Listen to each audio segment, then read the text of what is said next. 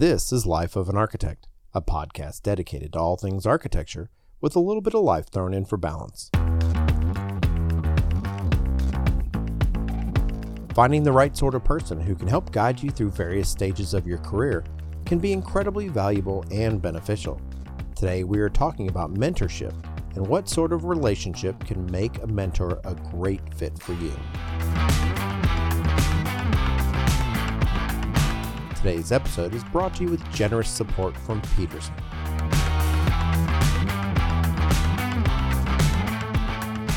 Hi everyone, I'm Bob Borson. And I'm Andrew Hawkins. And today we're talking about mentorship, what that means, what can make it great, why it doesn't necessarily work, and what you can do so that you might actually benefit from the experience. Sounds like a solid episode. Does. And it's so solid despite the fact that we're not in my living room. No, we're not today. We're in Vegas. Or our respective closets. Yeah, we're in Vegas, baby. That's right. And we're so awesome. It's not Saturday. Whatever night it is, we're in our hotel room recording an episode. Wednesday night. Everyone is out. There's a giant party going on. We're not at that party. No, we're not. Because we're dedicated. Yeah. Because we were invited. Yeah, we weren't. It sounds like, was that in doubt? Yeah, I know. Right, true. True. People are thinking, they're not going because they weren't invited. No. We were totally invited. We did just finish our own party, though. Our own little happy hour party. Yeah, we had a 10th anniversary Life of an Architect happy hour. And we had shockingly good turnout. It was. I was a little surprised by that, if I'm being honest. Yeah, me too. So we're at the International Building Show currently. Well, currently we're in the 14th floor of the Westgate Hotel and Casino. Yeah. But we're at the International Builder Show, Kitchen and Bath Industry Show. I had a couple speaking gigs, moderated a panel. We had some work we had to do. Got to go talk to a bunch of interesting people. But this is not really our wheelhouse. I have a little bit of a wheelhouse here. Yeah, for the KBIS side, yeah. Yeah. So like AIA functions, clearly 100% wheelhouse. Yep. This is like 40% my wheelhouse. And I think like 0% your wheelhouse. Thanks.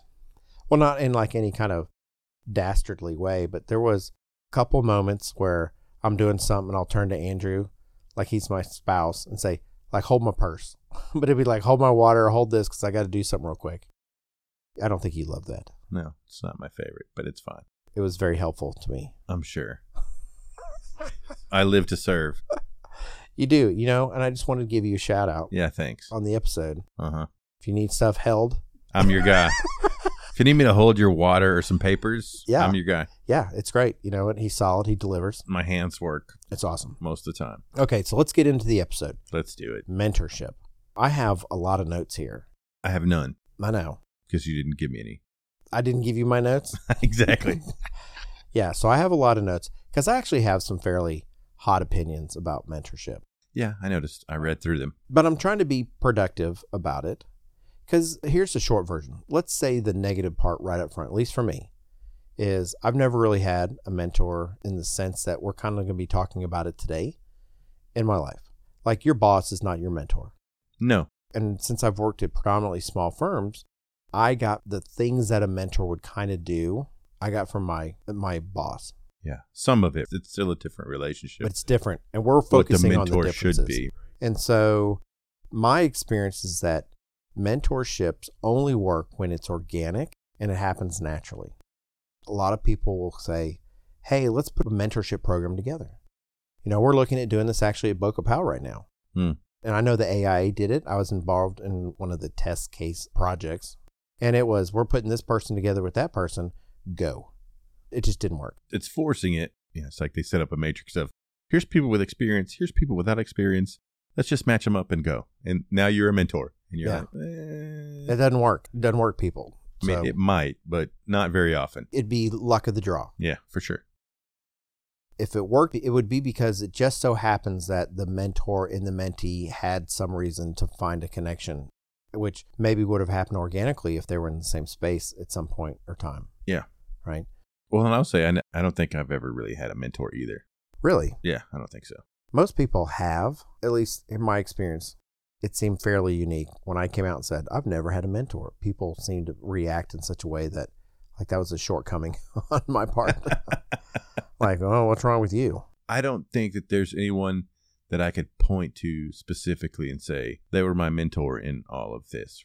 Okay, so let's get into that because I think that's going to come back up again later. I mean, because I'm already rabbit holing in my brain. I am sure. So let's start by saying mentorship is intended to be a mutually beneficial arrangement between two interested individuals, but it can be really only instigated by the younger party, I think. Yeah, I mean, probably, most likely. Yeah, I don't know if it's creepy or if it's just not right, but if somebody goes, maybe it's I have so much knowledge. I want to mentor you. Yeah, that's kind of weird. Maybe that mentor-mentee mentoreeship. I don't know what is the mentee? Mentee, yeah. Yeah. Mentos. No, that's a candy. Mentee, yeah. So if it works, it might have already been in place. Someone says, hey, I want to be your mentor. Maybe that desire was because you already have a relationship and the mentor sees a possibility here or what they feel is greatness. This other person with a little bit of help and guidance that maybe they feel like they can help them move from whatever point in their life they're at to a new stage. Yeah. So in that sense, it could be initiated by the elder. But generally speaking, I think that if you're the younger person, you should identify the person to be your mentor. That's someone you should seek out. But I think that's part of it. And that's the way the organic part of it is that you seek out somebody that you think you can have. I mean, at least in my mind, right? You're going to have some fairly serious, meaningful conversations. Then it's got to be somebody that you can relate to and be able to do that. Certainly, there's got to be a personal connection that goes beyond, in my opinion, the best ones have a little bit of personal to go along with the professional. It's not just professional. You know, I often hear that from a handful of folks, I've heard it maybe a dozen times in my life, that the entire life of an architect site is a form of mentorship, you know, sort of a mentorship by proxy. And I couldn't disagree with that more because I think at best my website's full of unsolicited advice made available to people who are looking for some sort of information or guidance. Like, you know, they typed in a keyword search. Sure. And they're looking for information. But without the give and take of a meaningful dialogue over an extended period of time, and I think those two descriptors are very important, give and take of meaningful dialogue and extended period of time, it's lacking at its core the real value that mentorship provides. When you're initiating some type of mentor-mentee relationship, that's got to be a consideration. The flow of information has to be willing to go both ways. I think so. And I think you need to plan on it having some sort of longevity to it because a lot of times the thing that the mentor-mentee relationship benefit from the most is a reevaluation of decisions or actions made. Yeah, it's got to have some time period to it so that you're growing or you're both growing, but that you can reevaluate as you move through. And I would say that your website, yeah, I agree. It's a source of information for sure. Yeah. The mentor aspect is really not. And part of that's because you can engage with me and soon to be you since you're starting to write a blog post. So there is a give and take that does happen.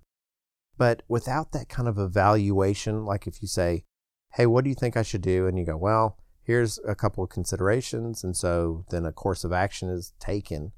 And then time is allowed to pass so you can then evaluate, did that course of action yield the intended results? Did I end up where I thought I was going to when we said choose door A instead of door B? Yeah, that's, I think, the most critical component of a mentor-mentee. We got to find a different way to say this. I don't want to say mentor-mentee relationship 1,000 times in this episode. A mentorship? Yeah, who knows? Something. Manatee? Maybe I'll be struck by genius. In a minute and figure it out? It's possible. So mentors are more than advisors. They're interested in your professional development and career advancement. That's another kind of consideration. It's not just, hey, this is good, things are looking up. They've got to be someone who, the personal relationship kind of, that's where that figures in. They want to celebrate your successes with you. Yeah, they want to see you succeed. They don't just want to advise you. They want to see that you're succeeding and they want to help you in any way that they can. Yeah. And your failures are their failures, and your successes are their successes. It's just there's a high level of personal relationship there. This is the part that we kind of makes me sad at times, that I feel like I never had that mentor relationship, because the way that I think of it now and the way we're kind of describing it sounds awesome. Mm-hmm. I agree. And I go, I feel like how much did I miss out on that I didn't have that identified role? Because there are people, let's make no mistake, there are people that provided guidance and support and value to me, and they celebrated my successes and those relationships in there. But the part for me that was missing was that evaluation over time, the guidance, and you go put in action something in play, and then you come back later and go, did it work? All right, how can we work on this? Or I've never had that person.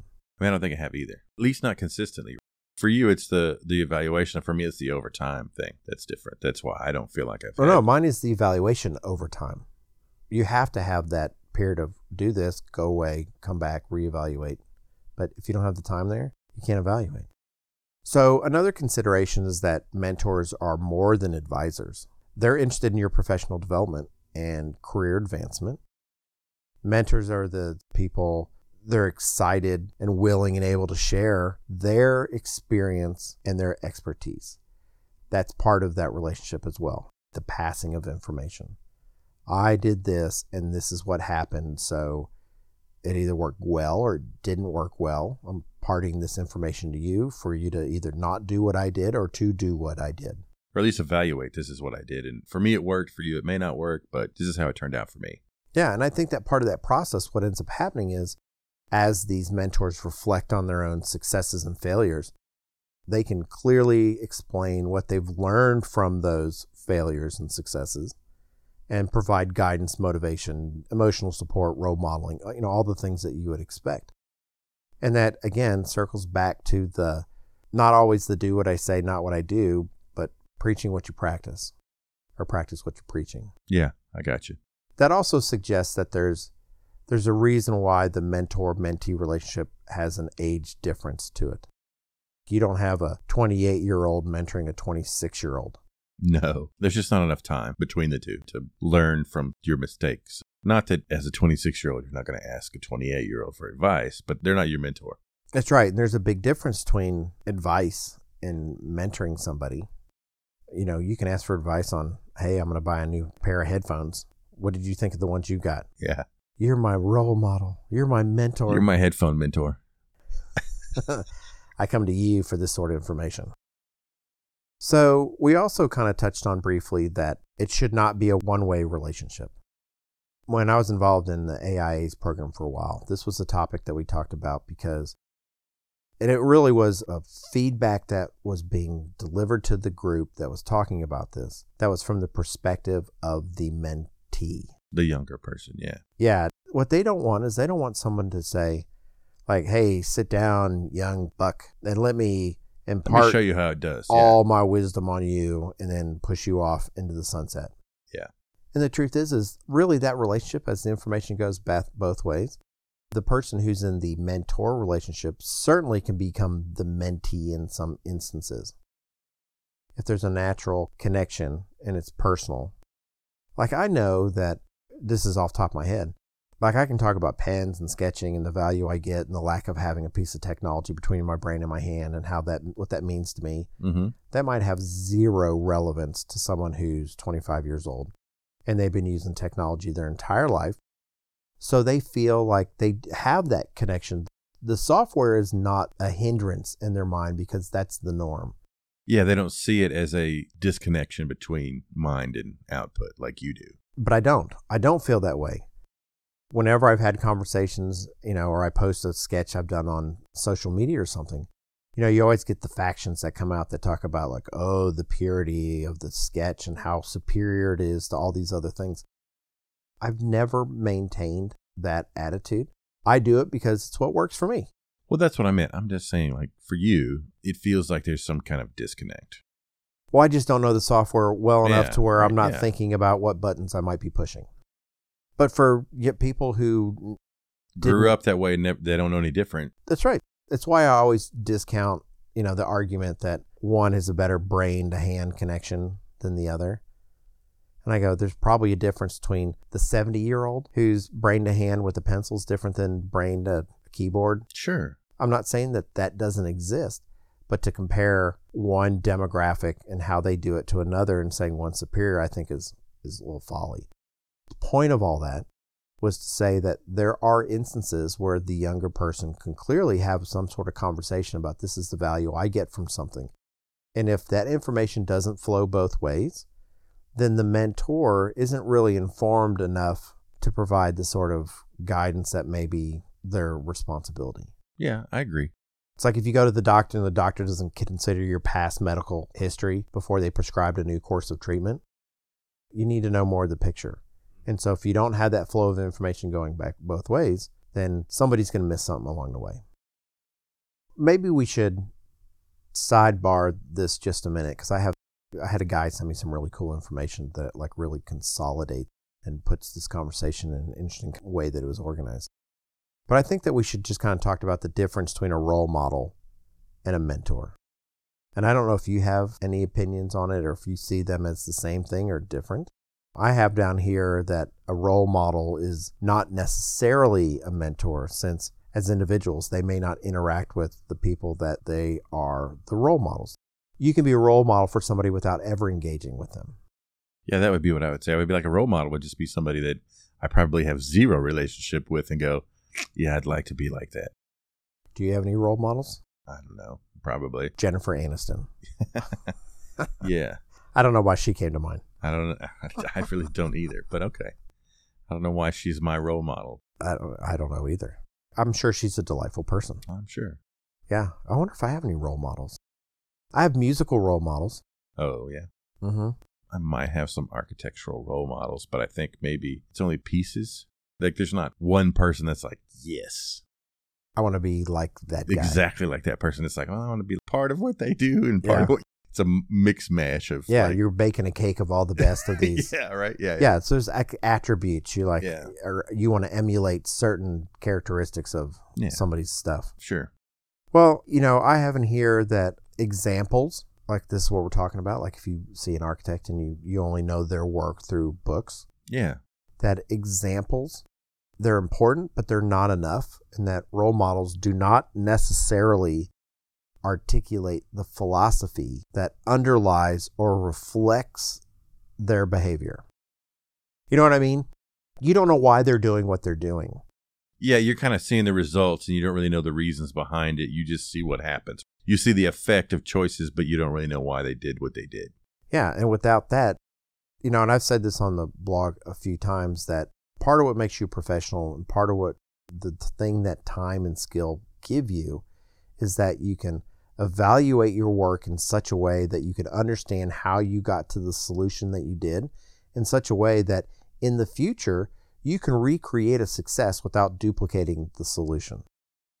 And I think that that's something that just comes from doing something many, many times and having some experience, and you start to compartmentalize and add little skill sets, arrows to your quiver.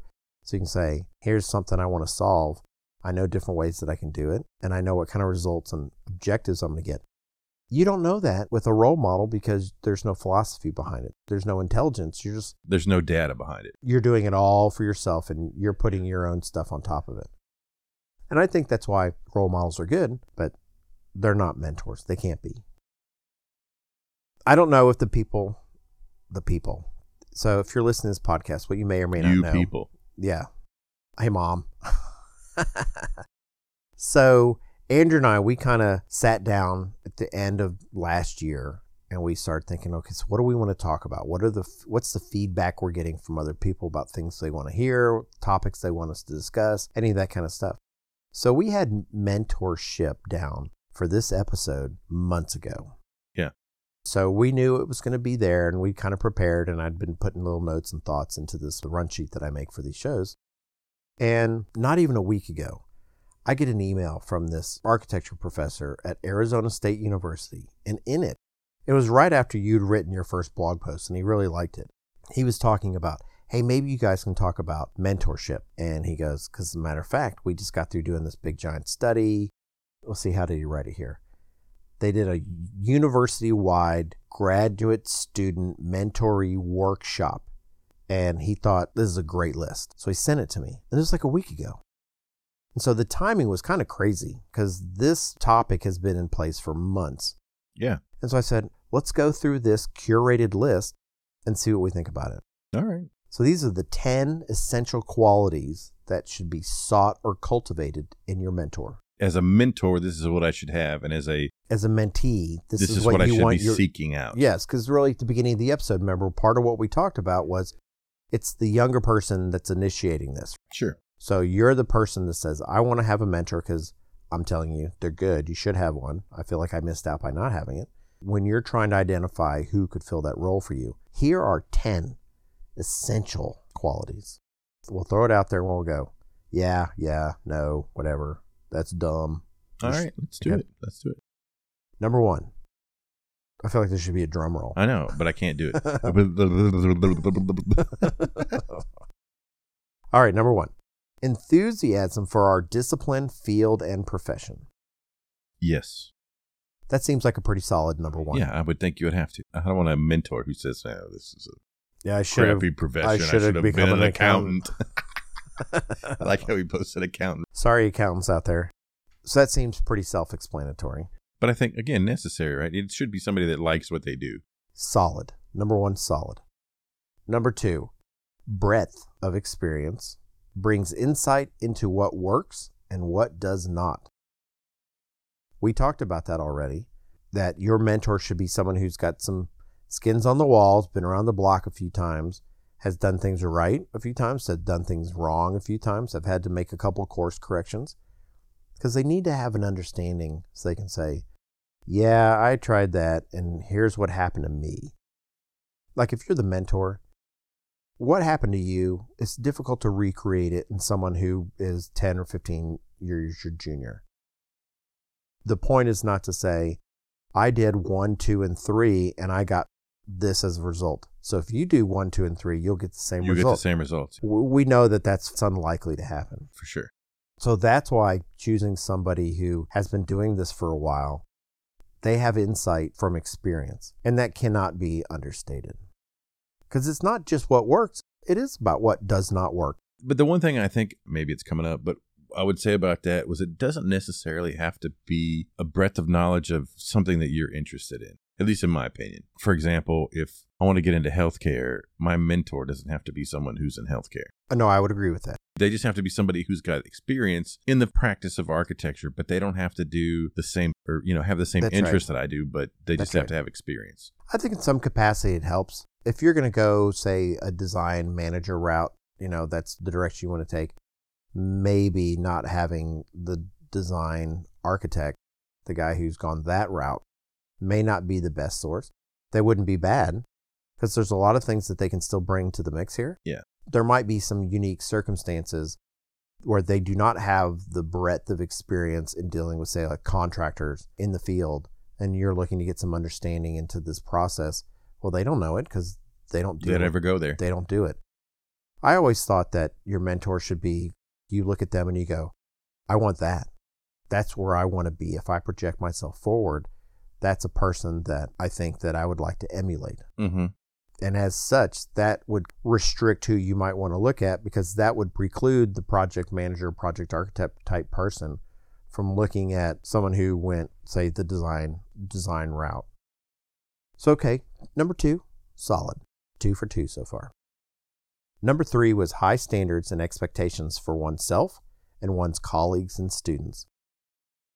Now, this clearly came out of a university program, because they're talking about the high expectations for colleagues and students. I don't think that matters in the workaday world. I mean, part of that's just be a good, decent human being, which is not really what we're talking about today. But I definitely think that they should have high standards and expectations. I mean, because if you're going to choose someone to emulate, you want to set the bar high, don't you? Yeah, but I think, to me, there's something a little bit more to be said for that they have high expectations of their colleagues. I want other architects to have the same level of standards that I do. Even though I know they don't, it's not possible, but that's what I would want. But how does that manifest itself in the mentor-mentee relationship? I don't know. I'm not sure. Because I would say, let's say that I'm the mentor and you're the mentee. I have high expectations for myself. And if I was willing to take on the responsibility of being your mentor, I clearly think I would have high expectations for you. What person to my left or right is doing, in the nature of what our relationship is, what does that matter? So The next one we had on the list was an open mind with regard both to complex issues such as definitions of success and to the changing nature of our field and its support structures. What does that mean to you? I don't know. It means a mouthful. I was like, what? Yeah. One more time? An open mind to what success means, which I understand. Because, again, your path is different than my path, but I'm going to help you if this is the path that you want to take. Yeah. I'm going to give you as much help as I can. The mentor should do that. Yeah, your version of success, it's not necessarily my definition of success. So how can I disembody my own opinions to get you where you need to be? And I still want to help you get where you want to be. That's right. That's a good mentor. Yes, that's right. But the next... The changing nature of our field and its support structures? I honestly go, I don't know what that means. Yeah, I'm not really sure. But we're not here to critique ASU's list. Oh, I thought that's what we were doing. Well... Well, I thought that was the point. No, I'm just. There's philosophies of this that we're not aware of. I know. But no, I mean, I think, right, the first half of that for sure. Yeah, I'm on board. I think that's important. So yes, an open mind with regard both to complex issues such as definitions of success. Spot on. Yes. More from Life of an Architect in just a moment. Andrew and I are sitting here today with Tom Bell, Vice President at Peterson. Tom Bell's entire 40-plus year career has been in the metals industry, with the past 22 years with Peterson managing its architectural metals business. So hi, Tom. Hello. Thanks for coming and joining us today. Great. Thanks for having me. Appreciate your time. A lot of our listeners are very familiar with Peterson, the company, and very familiar with PacClad as a product. But can we talk a little bit just about Peterson, the company? Absolutely. Peterson is on the move in so many different ways right now, not only an expansion in territory, but also in product line. We've taken a company that's 55 years old and moved off the roof down to the walls in substrates of both aluminum and steel. And those have become very, very important as we cover from coast to coast in different environments and atmospheres. I know that Peterson makes both hidden fastener and exposed fastener wall cladding panels, but they make that for both exterior and interior use. That's correct. We've gotten more interest in that industrial exposed fastener look in restaurants, homes, museums. So that has actually been a market that has kind of opened up to us without us even knowing it was there. Yeah, that's wonderful. That's always nice, right? Yeah, absolutely. One of the things that I know that I've always been particularly fond of Peterson and PacClad as a metal cladding product is the number of standard colors and the custom color capabilities. That's correct. We've continued to add to that palette as we've grown, again, across the country with 38 to 44 now standard colors. We found that what's popular in Florida may not be the same in Arizona, and those color charts have just had to expand. Sure. We are now looking into print coats that used to be exotics that are now standards on our floor, that being whether it's a metallic brushed look or even a wood grain, and those are now on our floor ready to ship. Wow, that's amazing. The wood grain is interesting to me. It is interesting. One of the things that Andrew and I, because we've actually talked about PacClad as a product on the show before, we like the perforated metal. It's one of the products that there's been a lot of interest. I'm sure that you're familiar with the growing interest that happens. It's not, you probably have metrics, I guess is what I'm saying. I just see it being used more often. Would you talk about the perforated metal products a little bit for us? Absolutely. It's a product that for so many years was used in sound deafening and other areas, and then all of a sudden someone got very creative and figured out that perforations in so many different patterns and availabilities is exactly what they were looking for in both a cladding application and a sunscreen application. And it's just continued to grow. We have numerous projects going right now, especially on parking decks, where some type of cladding is used on the siding, but ventilation is just as important as anything else. So that has become something of great interest to many architects in the institutional side of our business. So do you have multiple patterns and, what kind of perf panels? Yeah, it's just you dream away. The perforators that have been perforating metal for industrial uses all these years have just opened up the gates. And we have diamonds to squares to really, we have a casino out here that actually has a shape of the money. Like the dollar sign? Yeah, the dollar sign is actually perforated into the metal. I know that there's a variety of standing seam metal panels, but this is a product that you can actually get for both commercial and residential applications. And it's capable of being warranted. You have a really good warranty, do you not? Yes, we do. And the residential side of the business is probably the fastest growing part of our roofing product. We're now with our Phoenix facility expanding all along the West Coast, and our aluminum roof product has all of a sudden had great interest from Seattle all the way to San Diego, and that's in their residential side. Our Florida market and Caribbean markets are our strongest markets in the U.S. right now. And again, I would say 20 to 30% of our total market there now is also residential. Well, that's wonderful. Well, if you'd like to inquire more about the perforated metal or Peterson's metal roof and wall cladding products, send an email at info@pac-clad.com. So that's info@pac-clad.com. And we'll put a link at the bottom of today's post so that you don't have to remember this and write this down. You can just click it and it'll take you right where you need to be. Tom, we appreciate you taking time to visit with us today. Thanks for having us. Oh, it was our pleasure. Yeah, thanks so much. Number 5 was inquisitiveness, to be able to help identify and evaluate underlying assumptions. Also, pretty good, because you want them to be open to the fact that things aren't exactly the way that they were for them. And they're willing to explore new avenues or new routes or new pathways that someone can take. And that suggests that they're not rude in the way that they do things. Okay. Right? That's how I take that. All right. If they are that person, then they can kind of extrapolate their experiences and modify them to current circumstances and situations. Okay. You sound unconvinced. I am unconvinced. So, well, no, talk about it then. Because I don't know. That's not the way that I interpret the statement. And maybe it's just the wording of the statement, the inquisitiveness to, what was it? Do it again. Inquisitiveness to help and identify and evaluate underlying assumptions. That's a weird string of words for me, but. Maybe it's a professorial way of saying you need to be able to extrapolate your circumstances to someone else's circumstances, find corollaries and not direct avenues that match. But the thing is, the reason why I think the inquisitiveness part of it is okay, because it suggests that they will still solve it the way that they solve it. Like if there's a slide rule person, they're still going to use slide rules to solve it. But they're open for you to pull out your iPhone or whatever and pull up an app that might be able to do the same thing for them. But they're willing to go, there's a new way to do this. Let's look at this. How can we use this to get to where we want to go? Right? Okay. Number 6, they're empathetic, which basically they're trying to say the ability to articulate and address sensitive issues is helpful in dealing with the realities and needs of the relationship.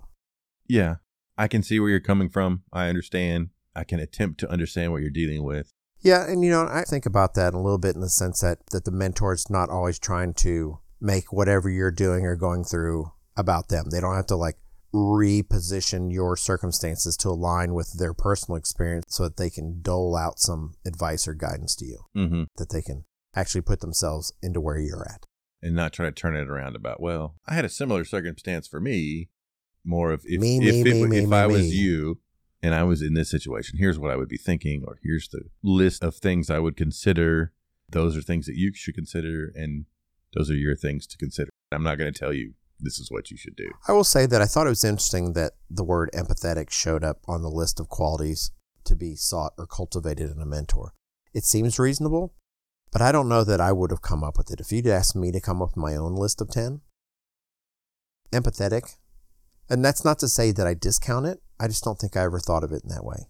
It's funny. That item right there makes me think I would never be a good mentor, even though I feel like I would be a good mentor. Why? Because you couldn't admit that you... No, because no one ever would call me empathetic, ever. I can totally see that. It's not a trait I have.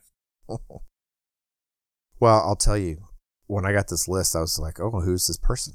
I wanted to learn more about him. Mm-hmm. And there's the website where you can like rate your professors, Oh, yeah. right? And he has some things that are written about him that are great, some things that are not great. Unilaterally, everyone said, "Oh my God, his class is so hard." and the thing is, so then I went, wonder what it says about Andrew. I'm sure. Yeah. And you only had Two. comments in there, and they were pretty nice. They were like, he's supportive, and they actually cast you in the father figure role as a professor. Nice. I think that would be great, because that seems like helpful, protective, nurturing. Those are the words that at least I like to think of when I think of if you're a father figure role, if you're a dad type person. Yeah. That's your job. Yeah. And if your students describe you As dad. as a dad, archetype, Yeah. I go, that's pretty amazing. That's pretty great. All right. Congratulations. Well, thanks. Yeah. So maybe that whole no one describes you as empathetic thing that's not really correct. Oh, well, I don't know. Just trying to build you up here, bro. I know. I appreciate it. Okay. Let's go on to number 7. Excellent communicator, the capacity to be both a good questioner and a good listener. Yeah, for sure. I mean, that seems like a given. If we need to reorder these, that would be number one. Yeah, For sure. Right. I know, right? I do think that I would be a good questioner, but I'm not so sure I'd be a good listener. Yeah, me neither. It's hard. Listening, For you.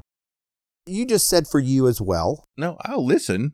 I'm just not empathetic. You can talk to me about all whatever, and I can understand it. Yeah, but you'll be on your phone while they're doing it. No, not that. But like, I won't. It's the empathy of like feeling sad because they're sad. No, I don't do it. If you're sad, I'm like, well, Don't be buck sad. up, buttercup. Put some Windex on it. Yeah, it's that kind of thing. I mean, I'll listen to you, and I mean, I'll give you advice. Okay, let's hijack this particular one for just a moment, Yes. because I won't say clearly, but I'm pretty sure your man. I mean, Wow, I don't even get it clearly for that. I there's some appreciate it. evidence that I'm not really. I mean, I don't know 100%. That's all I'm trying to say. People are, I'm feeling pretty Lord. confident in that, but Okay. But there are gender-related skill sets.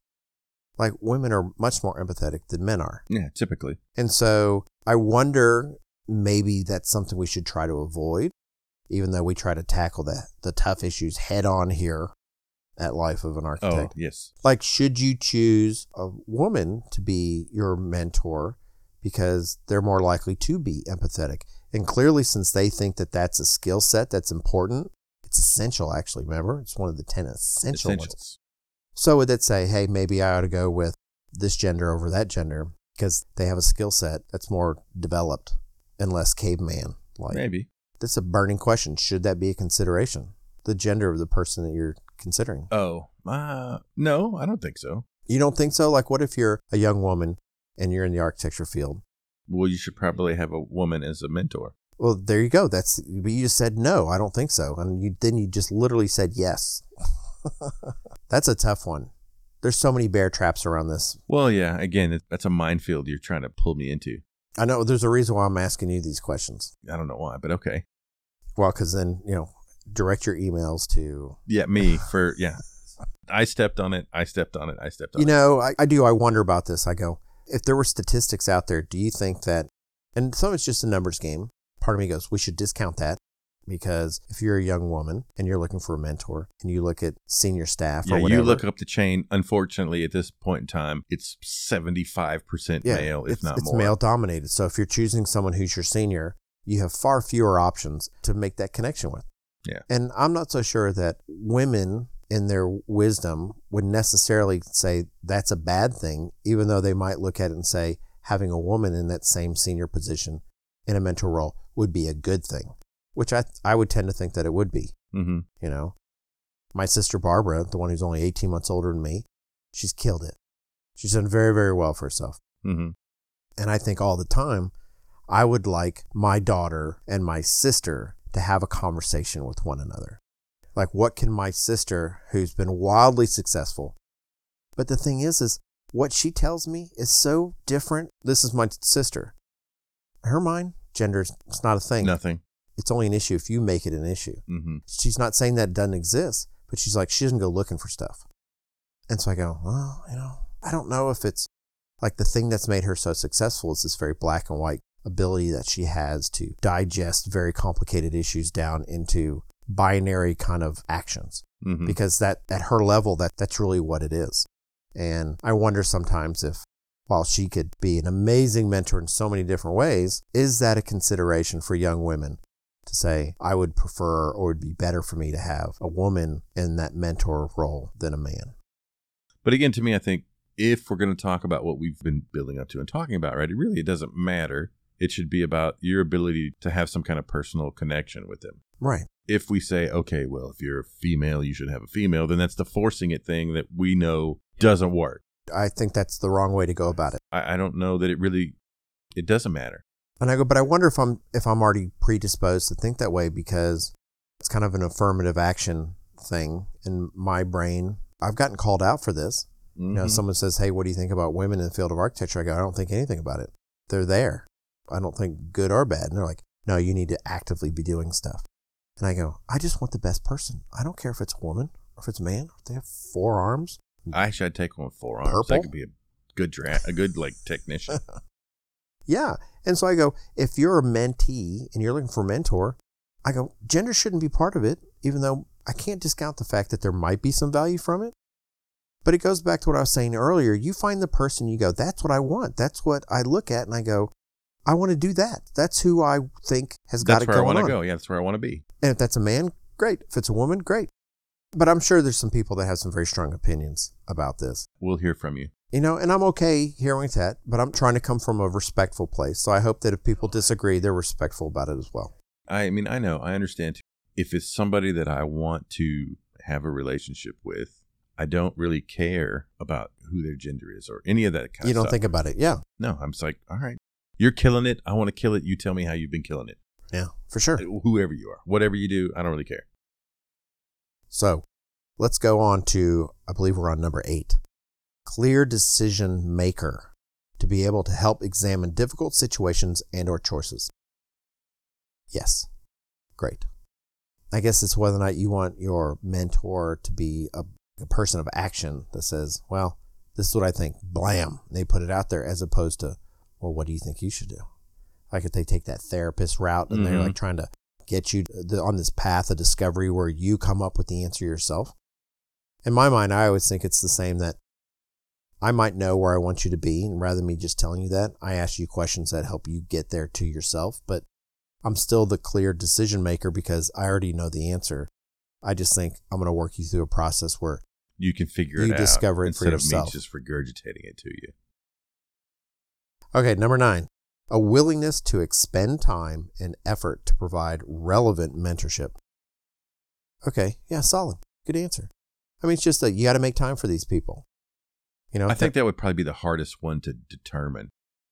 Yeah, you're definitely not going to know that ahead of time. If you pick out, hey man, Jim, Janice, they're going to be my person. They're doing all the stuff and they meet all these other criteria on the list. They got 9 out of 10 or 8 out of 9 or wherever we're at. But you don't really have any clue as a younger person of, are they going to be willing to put the time in? Yeah. I mean, I think you could figure it out pretty quick. Yeah, you'd know this is something that you feel strongly about, which I think that most people would. There's a lot to be gained from it. One, I would posit that you won't have just one mentor. You might have several. Mm-hmm. And there's going to be periods of time when they overlap. Like not one person has to be all things to you in that role. Mm-hmm. So you might have a business mentor. You might have a creative mentor. You might have a life mentor. You know, there's different ones that you might have, because there's an asterisk that I'm inserting right now that I'll read the asterisk in my brain after we do number 10. Okay. Okay. All right. So number 10 is an appreciation of diversity in perspective and worldview, a belief that individuals can and should be in our discipline, field, and profession, regardless of gender or ethnicity. You know, that's a check the box kind of answer.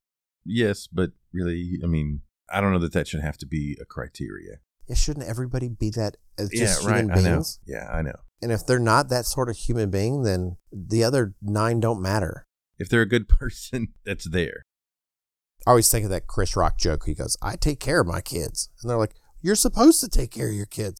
You don't get credit for doing that because that's what you're supposed to do. Exactly. Right. Yeah. Yeah, I think that one's a little bit like, okay, great. You should be doing that anyway. Like, it's almost like you shouldn't have to say it. Okay, so here's the asterisk I want to visit back on. All in all, I'd say it's a pretty solid list. Agreed. But I can't help but wonder if a single individual exists out there with all these qualities. Yeah. Is there one person that has all 10 of those? Yeah. Yeah. I mean, you might get close. Hopefully close is good enough, which kind of goes back to you don't need your one mentor to be all of these things. That's why there'd be some overlap. Like, don't expect it'd be unreasonable for you to look for the person that has all these things. That checks off all 10 of those boxes. I'm not saying they don't exist. I'm pretty sure that I got all of these. Well, I've got 9. Yeah. The empathy one, right? I threw that one out the window. You threw that one out? Yeah. You have no empathy. Exactly. I have tons of empathy. That's why, remember, you're looking out for you and I want to save the world. Right? That's part of what that deal is. We've seen this dynamic play out. Some. Yeah. Okay. Sure. So this list is not in any particular order of priorities. I suppose the mentorees should have some responsibility in determining which of these 10 things we just listed are the most important for their needs. For them. Yeah. Right. Again. Yeah. You might look and say, this person has 1, 2, 3, 4, 7, 8. And you go, that's pretty good. Mm-hmm. And if you need to seek out the holes from somebody else. Yeah. Do it. Yeah. Go find that person. So I actually wrote an article on my website. It was a post called "This is Not Mentorship," which I actually think I wrote it, so obviously I think it's pretty good. It's brilliant. Yeah, right. Not brilliant. See the difference? I said pretty good. Okay, fair enough. So I'm all for people finding a mentor. And this is kind of, I'm paraphrasing a little bit, but this was something that I talked about because I put time and effort into it. But finding a mentor, that's great. And I'm all for it. But this person should be, it's like, okay, where do you look for that person? And I go, this person should be in a leadership position in your firm, but preferably someone other than your boss. Because this is something we haven't really talked about. Like we talked about here, the qualities, but like, where do you find these people? How do you find them? Mm-hmm. How do you approach them? All these kind of things. But your boss cannot be, if you can help it, not your mentor.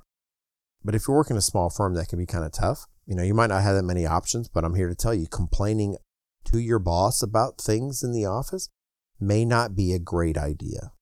So you might have to seek somebody outside of your office. Well, I would say if it's a smaller office, you should definitely find somebody outside your office. You got to go somewhere else. Part of it is, when you talk about sharing information and you're not going to get that, that's a reason for it not to be your boss. Yeah. There's certain information that your boss is going to withhold from you because they're your boss, essentially, right?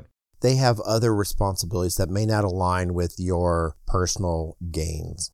So if it's a smaller firm, I think you definitely seek outside of your own office. You have to. But if it's a bigger firm, I think you absolutely look for someone in your own office, but preferably not somebody in your chain of command. Yeah. So finding a sounding board, someone you can vent, ask questions, get recommendations, that's all the good stuff. You want to find that person, I think preferably in your own office if you can pull it off, because they're going to understand the culture of every situation you're bringing to them in a lot of ways, professionally. Mm-hmm. And they're going to understand the personalities that are in play for the situations you might be bringing to them. And I think that person would be able to help you far more than somebody else would. But the most important component that we've talked about tonight in the mentorship process, and for me, bar none, is the reevaluation over time. If you can't get that, we will not have a successful mentor-mentee relationship.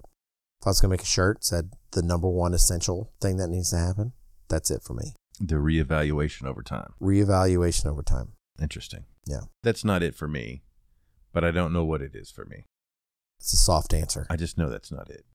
I mean, I think the overtime thing is, but also to me, it's because they're just friends. So you can ask anybody for that, and it's like if you don't have that person that you bring something to, and you come up with some kind of idea, because really what you're talking about is act and reacting, course correction when new data is brought into the mix, and the possibility of modifying or changing completely what your goals or objectives might be. Mm-hmm. You have to have that. So you have to have that person in that spot for an extended period of time. I agree with the time part. Yeah. I mean, there's other things that have to fit in place. And if they don't have those, then the reevaluation over time doesn't really matter. But I'm making the assumption that you can find somebody that you can connect with, that you can say, hey, you've done things that I need to know how to do or would like to know how to do or admire the way that you've gone about doing them. You can help me out here. Yeah. But you need to have a connection with that person that goes beyond the here and now. Yeah, I agree with that. We've been at this for a while. And I thought that was a good chat on mentorship. Maybe there's a mentorship part 2 at some point. Mm-hmm. But I think people are ready for us to get into this episode's hypothetical question. You know, I was thinking I could probably mentor you on hypothetical questions. Yeah. No, I don't think you could, because your role is not to see me succeed in hypothetical questions. Okay, that's fair. Your goal is to win. Yeah, so you're not gonna mentor me in that. You probably don't even remember what this one's. I don't. Okay, so it's been there. And I read it, but I've slept since then. Okay, here's the hypothetical. Would you rather reverse one decision you make a day or stop time for 10 seconds every day? Oh, yeah. I remember it now. It's an easy answer for me. I'm sure it's wrong. Let me guess. You want to reverse one decision. Yes. Interesting. 10 seconds. Stopping time for 10 seconds gets me 0. Now, I will tell you, if it was 10 minutes, different story. Because I could use the 10 minutes, but... What, to be on time? To be on time. Things? Yeah, right? 10 seconds, I don't get nothing out of that. Because I'm like, well, what does 10 seconds do for me? Okay, let's make it 10 minutes. I'm willing to do that. Reverse one decision or stop time for 10 minutes. Yeah, see, now it starts to get trickier. I'm all for the tricky. But I still think I would probably go with one decision. Okay, that's the wrong answer. No, I don't know that that's the wrong answer. I don't have strong opinions about this one. That's not what I would choose.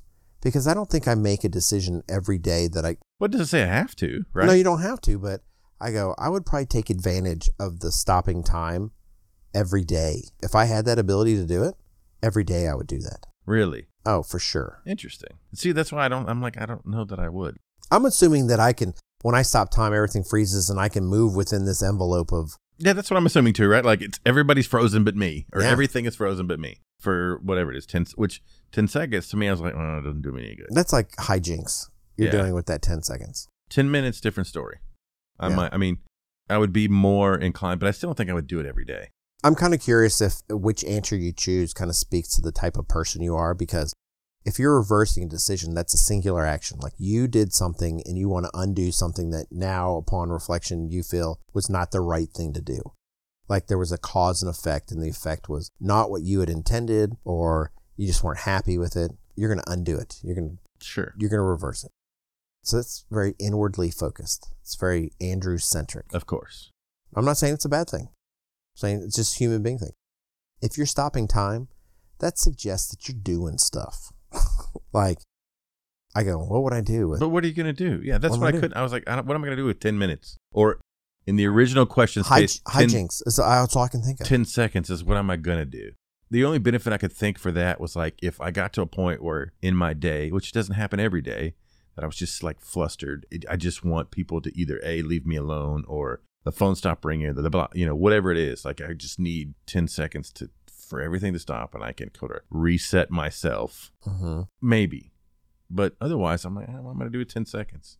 Yeah, I'm not sure what I would do with it, but I'm pretty sure it'd be stuff I shouldn't be doing.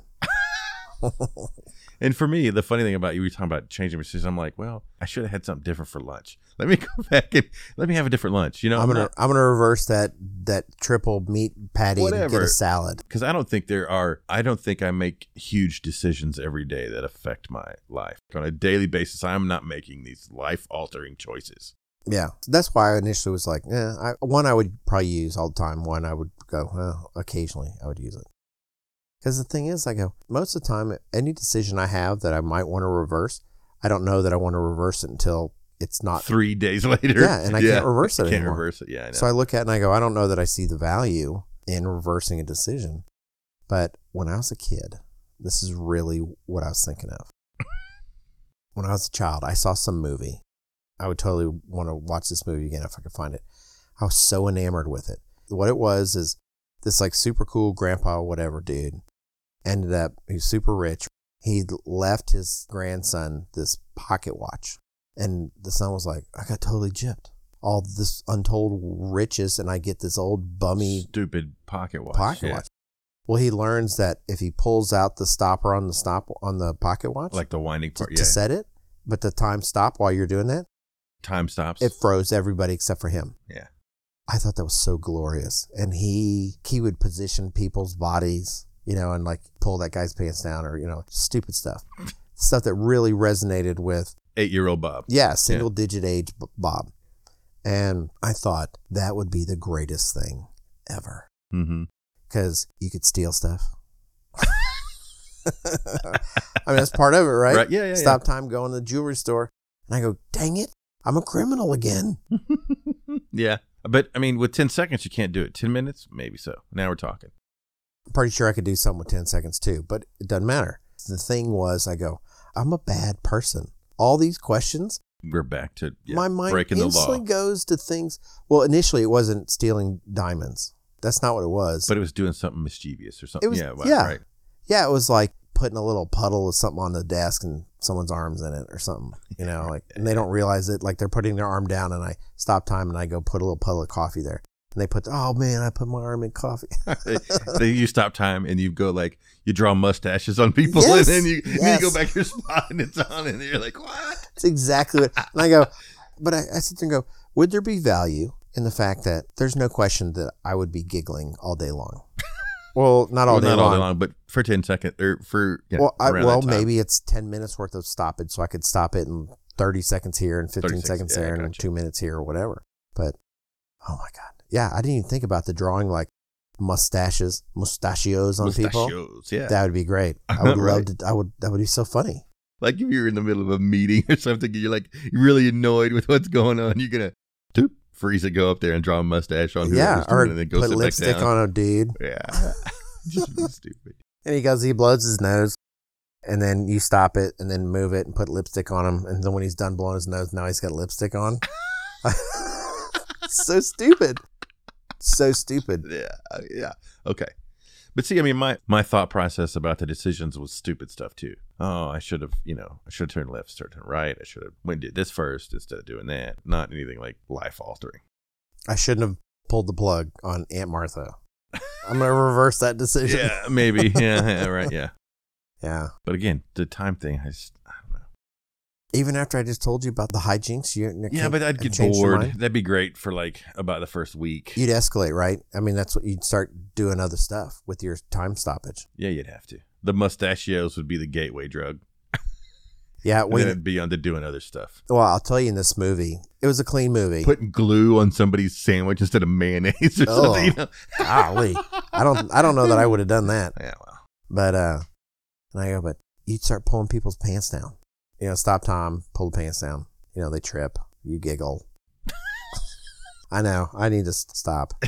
It's like I'm still 8. Yeah. In part of my brain, I'm still a child. I got you. Okay, so on that very lofty conversation.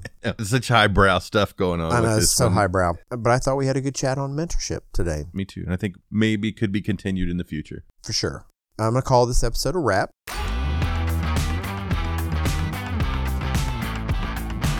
We would also like to thank Peterson for their gracious support of this episode, as well as our media partners, Building Design and Construction.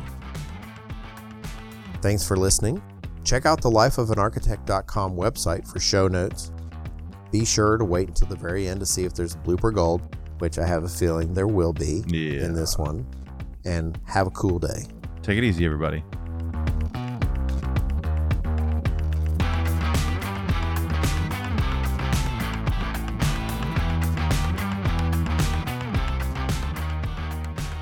Let's just cut that out. We'll just pretend we didn't say it. Okay, fair enough. There you go. Am I going to get a run sheet or no? No, you don't need a run sheet. All right, I'm just going to respond accordingly. Yeah, I mean, you got the sweetest gig in podcasting. Like always. Yeah. I don't know. That's the sweetest gig in podcasting. I don't know. It's something. No more breathing. Okay, ready, go.